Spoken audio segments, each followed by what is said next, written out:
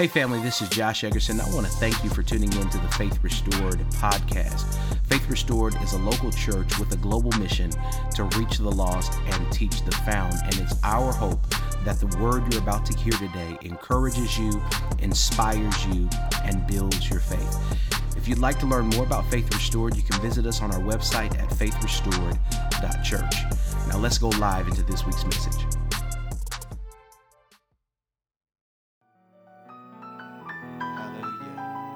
Esther chapter 4, beginning at verse 14, and amen. Would you honor God and stand for the reading of his word? Amen. We're here in worship today, gathered together as we do every Sunday, but today is different because we're celebrating the elevation of Pastor Ananias' word. Amen. To overseer in the Kairos Fellowship of Churches. Kairos is the fellowship I've been graced to oversee and to be consecrated as the presiding bishop of. And Pastor Word was a part of that vote.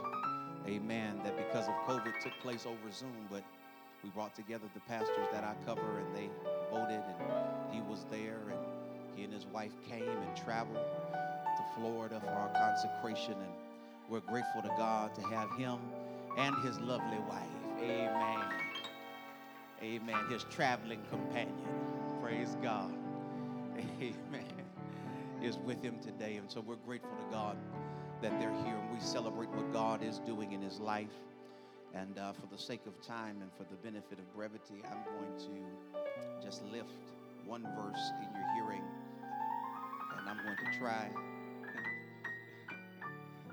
my best to say what God would say. Amen.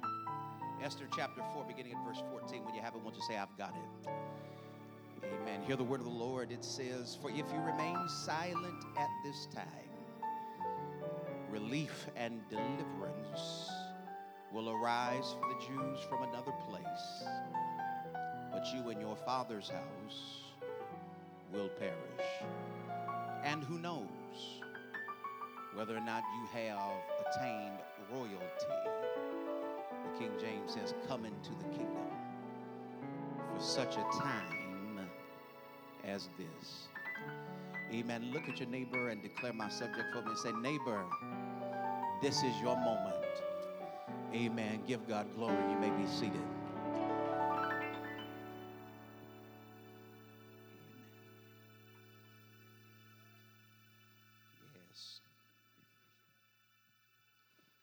Life, whether you know it or not, beloved, can be boiled down to a series of decisions, or better yet, a series of moments. Those moments are connected together over the span of your life, and they are collectively used to determine the course of your life.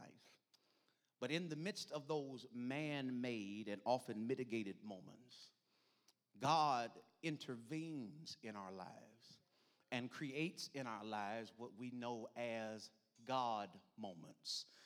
Yeah, the Greeks got a hold to this philosophy, to this thought process, and they began to understand that there are two different types of moments.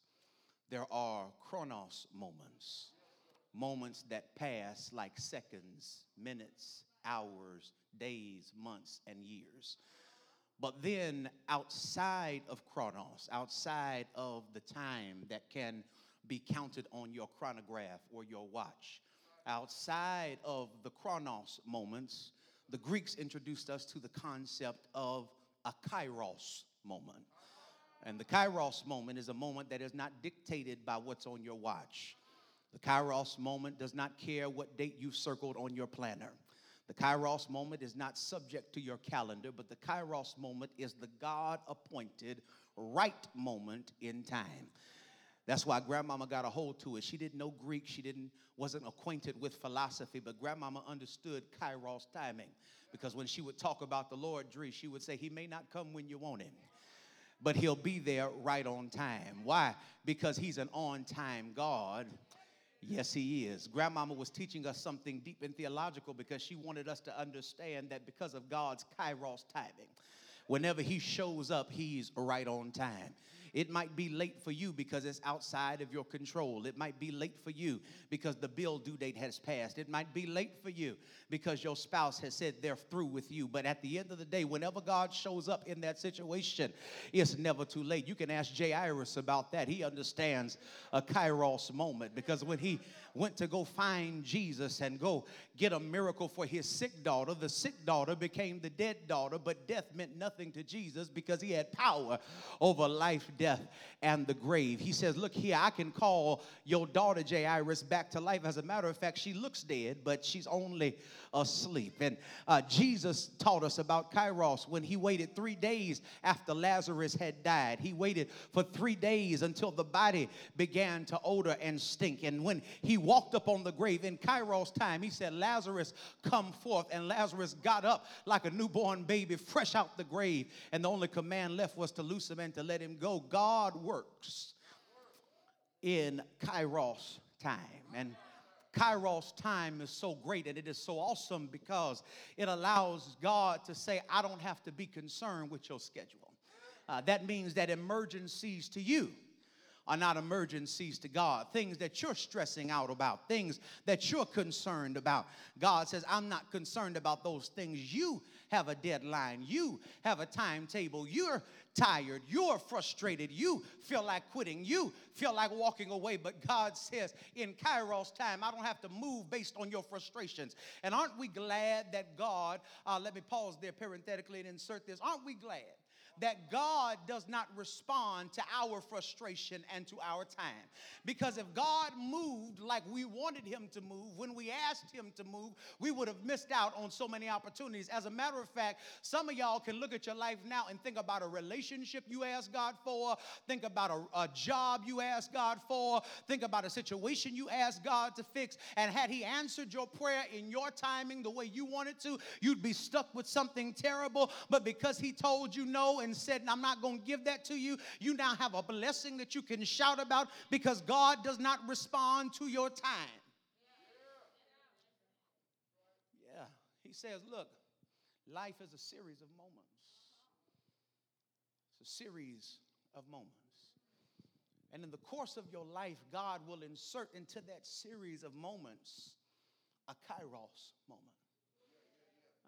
But the wonderful thing about a kairos moment is that although it is a moment where God has orchestrated the affairs of your life to bring you to the perfect opportunity to fulfill your purpose, in that kairos moment, it is contingent upon you making a decision to say yes to God.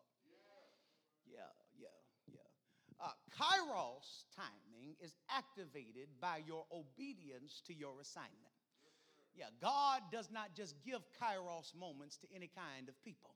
You have to have purpose to walk into a kairos moment. And when God gives you that moment, you have to honor it and activate that moment by saying yes to him.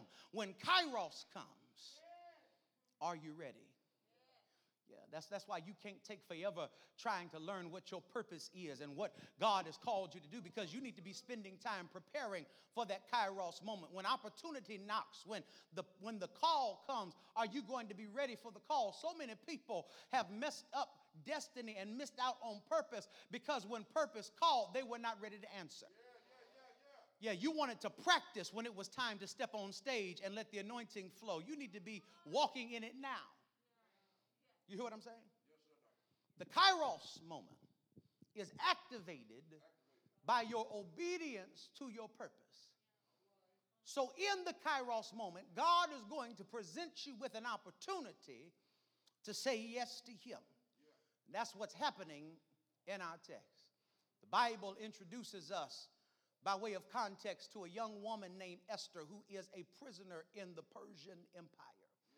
While she's a prisoner there, she finds herself favored because she becomes the new wife of the recently divorced king. And in this position of favor and honor, the Bible says that the king develops a fondness for her that he did not have for his previous wife. And this favor that was on Esther's life allowed her to have the ear of the king in a way that no woman before her had had his ear. And in the midst of this, the Bible declares that there comes a plot to destroy the Jewish people. Well, Bishop, why is that important? Because Esther, unbeknownst to the king and to the rest of the court, was a Jew. But there was a wicked man in the kingdom by the name of Haman who wanted to see all of the Jews destroyed. And because of his position, the Bible says that he had enacted a plot to see all of the Jews in the kingdom killed. And the Bible says that Esther's cousin Mordecai comes to Esther and says, look, daughter, God has granted you position. He's allowed you to be increased. He's allowed you to have favor. He's allowed you to have opportunity. But you can't use your opportunity only to better yourself. Y'all can't hear me. When God blesses you to come up, you can't just use it as a come up for yourself. Let me pause there parenthetically and insert that the reason why many of you cannot be elevated is because God knows that when you go to the next level, you're going to pull the stairs up behind you. You're going to pull the ladder up on the fire escape. But God says, when I bless people, I don't bless them so that they can be blessed. When I increase them, I don't increase them so that they can be increased. When I put people on another level, I don't do it for another level's sake, but I do it so that they can be blessed to be a blessing, so that they can position other people. And sometimes we're wondering why we haven't had big doors open. It's because you're selfish and you don't know how to keep the door open when you walk through it. But if God knows that he can get a blessing through you, he'll always make sure he can get a blessing to you. He tells Esther, you've been blessed, daughter. You've been positioned in the kingdom.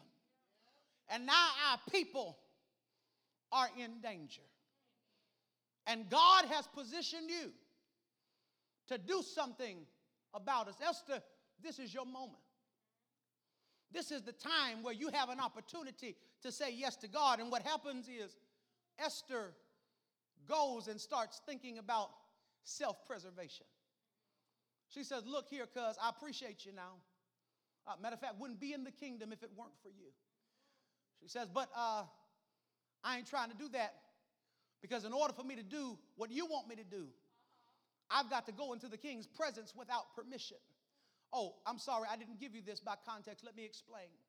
The reason why the law had been passed that no one could enter into the king's presence without permission is because the last time he asked for somebody to come, his ex-wife, she did not come when he asked her. And so because he was so frustrated and hurt, like many men are, they don't know how to deal with their pain. They take it out on everybody after them. So he says, even though she's gone, can't nobody come in my presence unless I say so. So Esther is saying, Mordecai, you want me to do what got the last one put out with my new position. Yeah. I just got here. I ain't never had money like this before. I ain't never lived in anything this nice before. I'm riding nice. They calling me Your Majesty. But you want me to put my position in jeopardy by doing something that got the last person in my position kicked out. And Mordecai tells Esther, she said, look, cuz I'm not doing that. Mordecai said, let me explain to you why it is that you are blessed.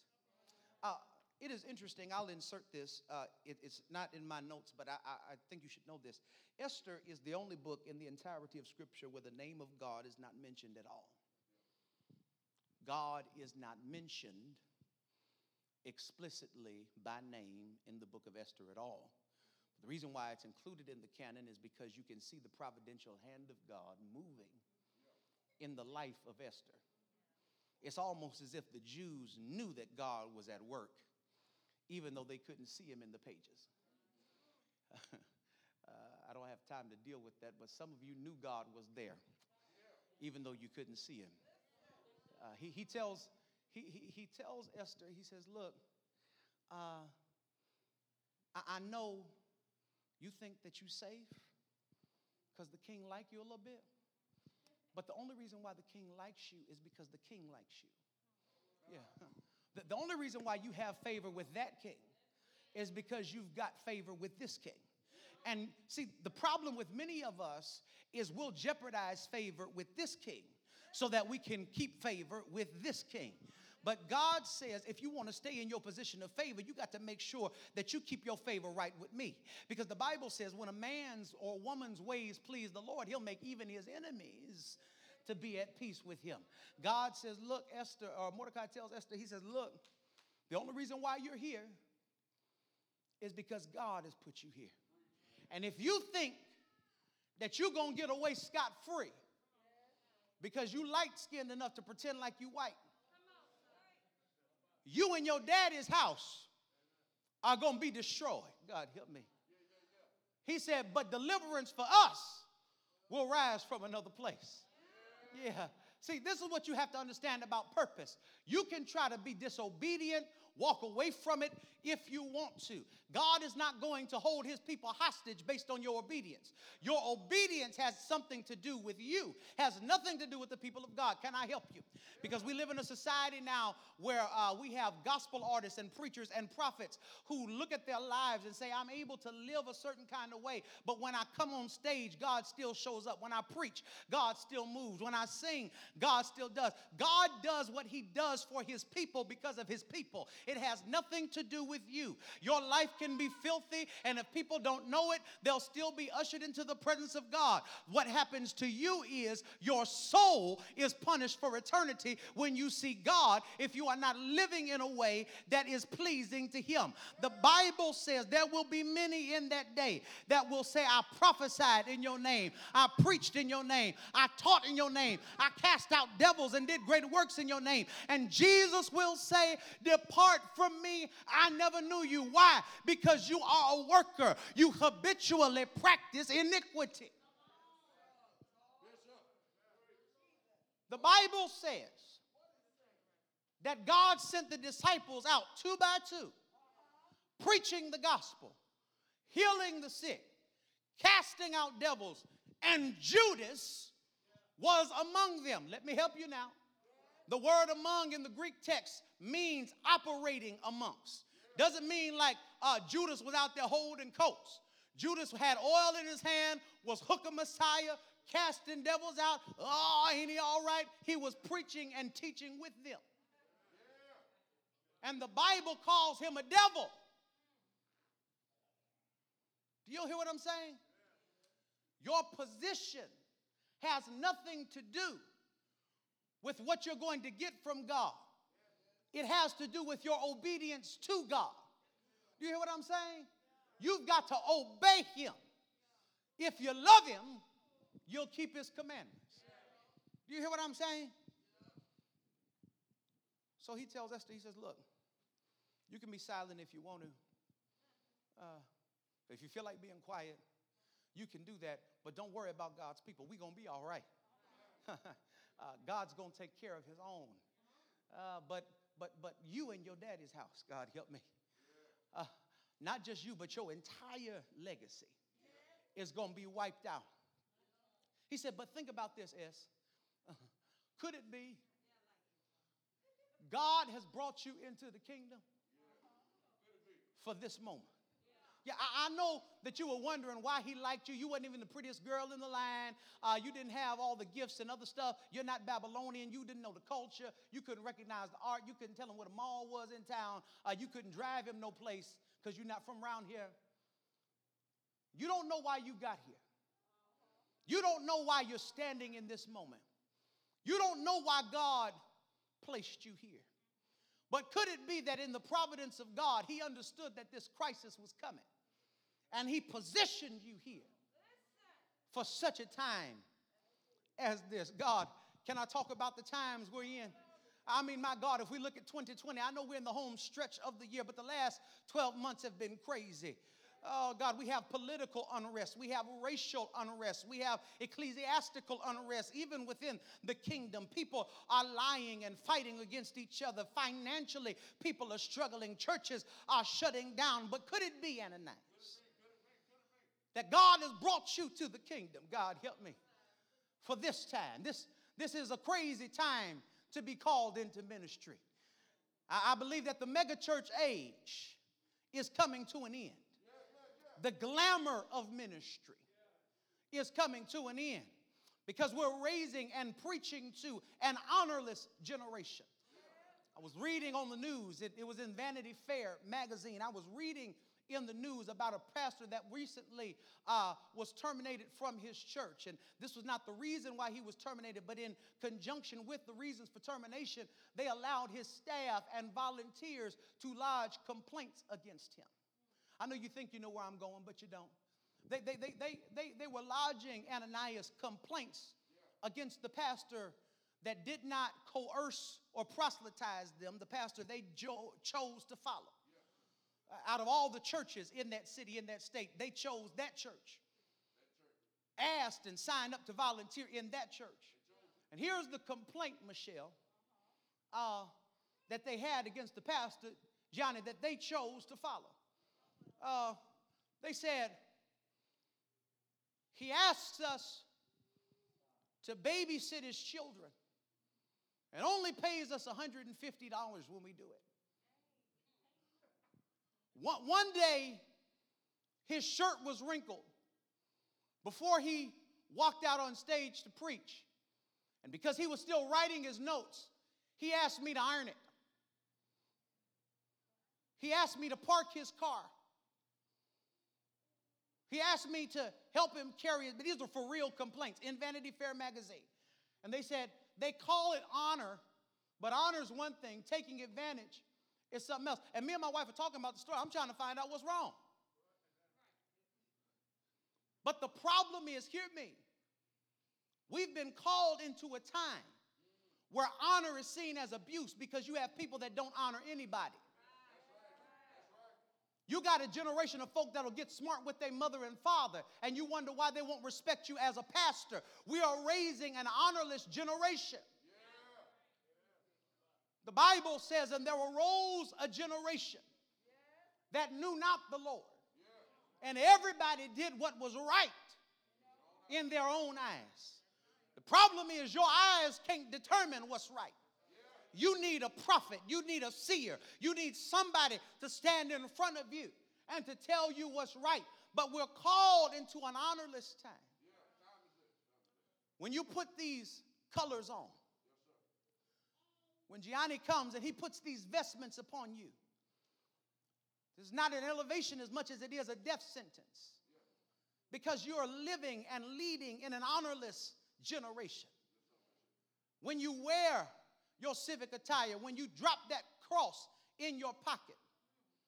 That's why I tell people, wear the cord as long as you can, because this chain is a shackle. There's no such thing as an ex-bishop. There's no such thing. You can be a former pastor. You can used to be a minister. There's a lot of used to be's. Matter of fact, there's some currents that need to become used to be's. But you can't be an ex-bishop. When you put on the garments of oversight, when we put that ring on your finger, that means that you are married to the church. But the church is full of fickle people, so we got a fickle church. And all of these things that we do in church, they don't matter to those people, but we've got to teach them to make it significant. We've got to teach them how to honor. And the reason why many of us can't be blessed in this generation is because God shuts heaven over people who don't honor. But we want the people of God to be blessed, so we've got to teach them how to honor folk. I don't trip over this call me bishop stuff. But God said that's not your office. That is an office of the church. You need to teach your people how to honor that office. My mama named me Josh. I don't care if you call me Josh, but God does. Because you don't like Trump, but you wouldn't call him Donald if he walked up in here. He'd be Mr. President. And if he being evil can get your respect, okay. You make pastors and their wives and their children fight with you over the respect that God says you could give them, that you should give them. You hear what I'm saying? You've been called into the kingdom at a weird time, at a time where people go to jail for fighting dogs but go home with pay for killing black folk. You've been called into the kingdom at an odd time. A time where God is calling us not to forsake the assembling of ourselves together, but The CDC and the government is telling us to stay home and not meet. You've been called into the kingdom at an awkward time. The time where people feel like they can love God and remake him in their own image. A God that understands and condones sin. A God that winks his eye at iniquity. You've been called into the kingdom at an odd time. But you've got to understand, and I'm through now, that if God has called you into the kingdom for this time, then he's properly prepared you. He's uniquely gifted you for this time. I'm finished now. But I'm reminded of a story my father used to tell. My daddy said, old preacher would tell the story of a man who was driving in a rainstorm. He was driving in the rainstorm, and he had a brand new truck.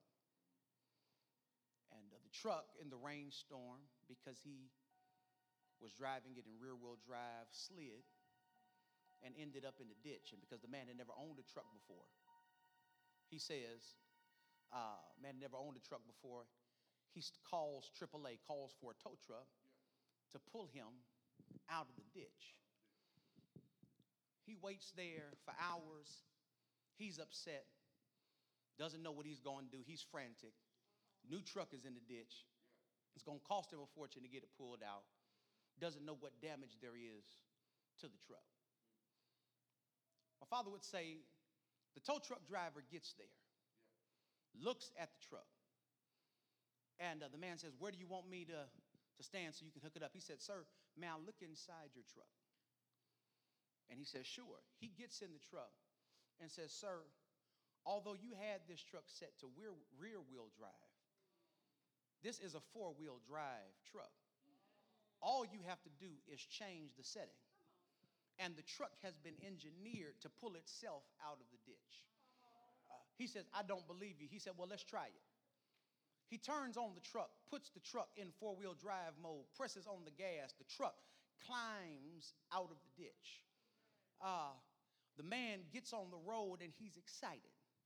But he asked the man a question. He says, how did they get this car to do that? How did you know that this setting, rather, would pull the car out of the ditch? He said, well, when Ford was designing the truck, they knew that there would be seasons where storms came. There would be times when you found yourself in ditches or off of the road.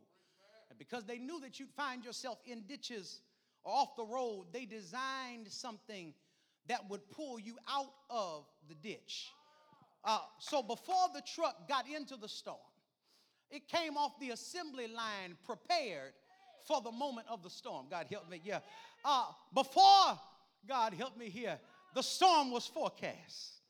Before we knew that the storm was on the way, Ford put something in their trucks. God help me. They called it Built Ford Tough. God help me. They use that slogan now, Ananias. They say that the Ford trucks are built Ford tough. But I don't really like that slogan. I like the one they had before this one. They would say Ford trucks were built for the road ahead. God help me. And I don't know who I'm preaching to, but Ananias, I want to tell you that God said in this season of uncertain ministry, you don't know where next is coming from. You don't even know if where you are is where you're supposed to be. And you're praying every single day. But God told me to tell you that if you look down in your soul, God help me, you'll see that you're built for the road ahead. And my father would say, I've seen the lightning flashing. And I've heard the thunder roll. I felt sins breakers dashing, trying to conquer my soul, but I heard the voice of Jesus saying, still a fight on, and he promised never to leave me alone. I got to get out of here now, but look at somebody and say, neighbor, it's your time. God is working on your behalf. He's providentially positioning you.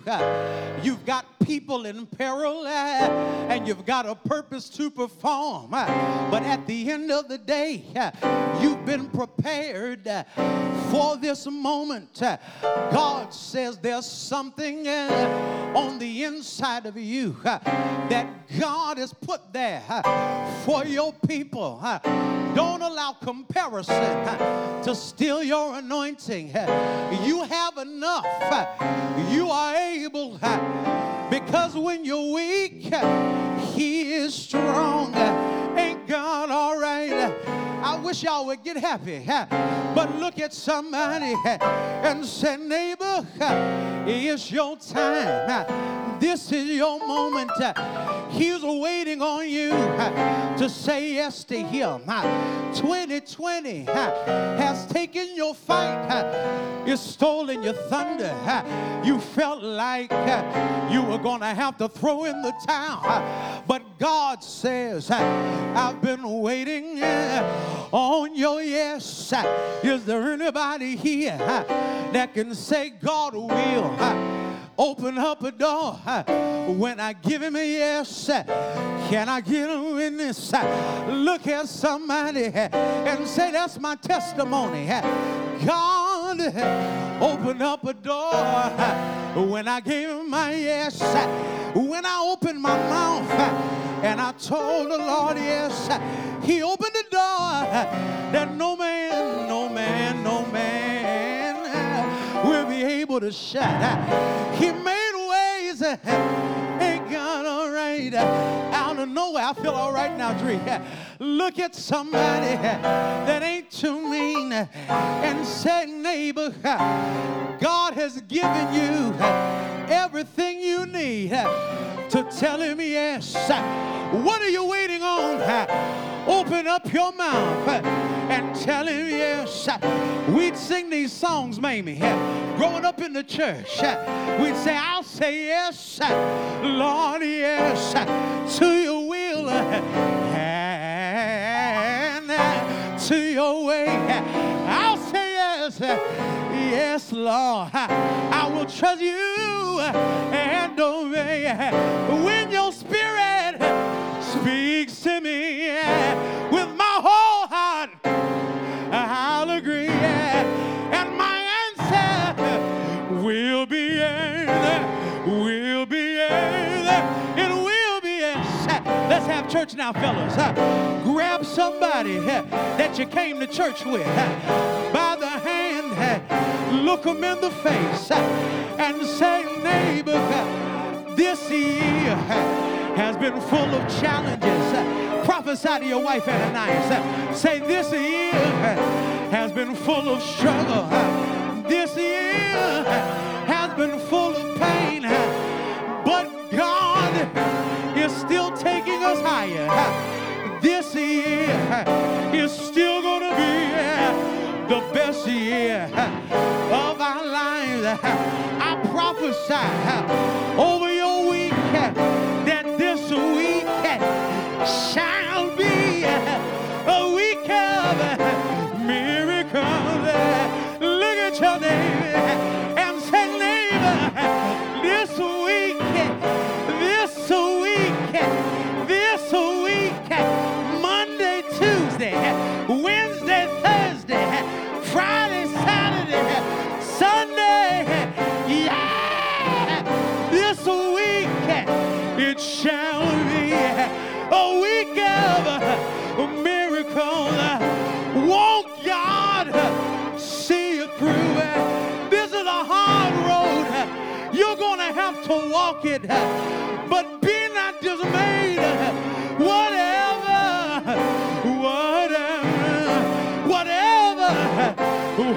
betide,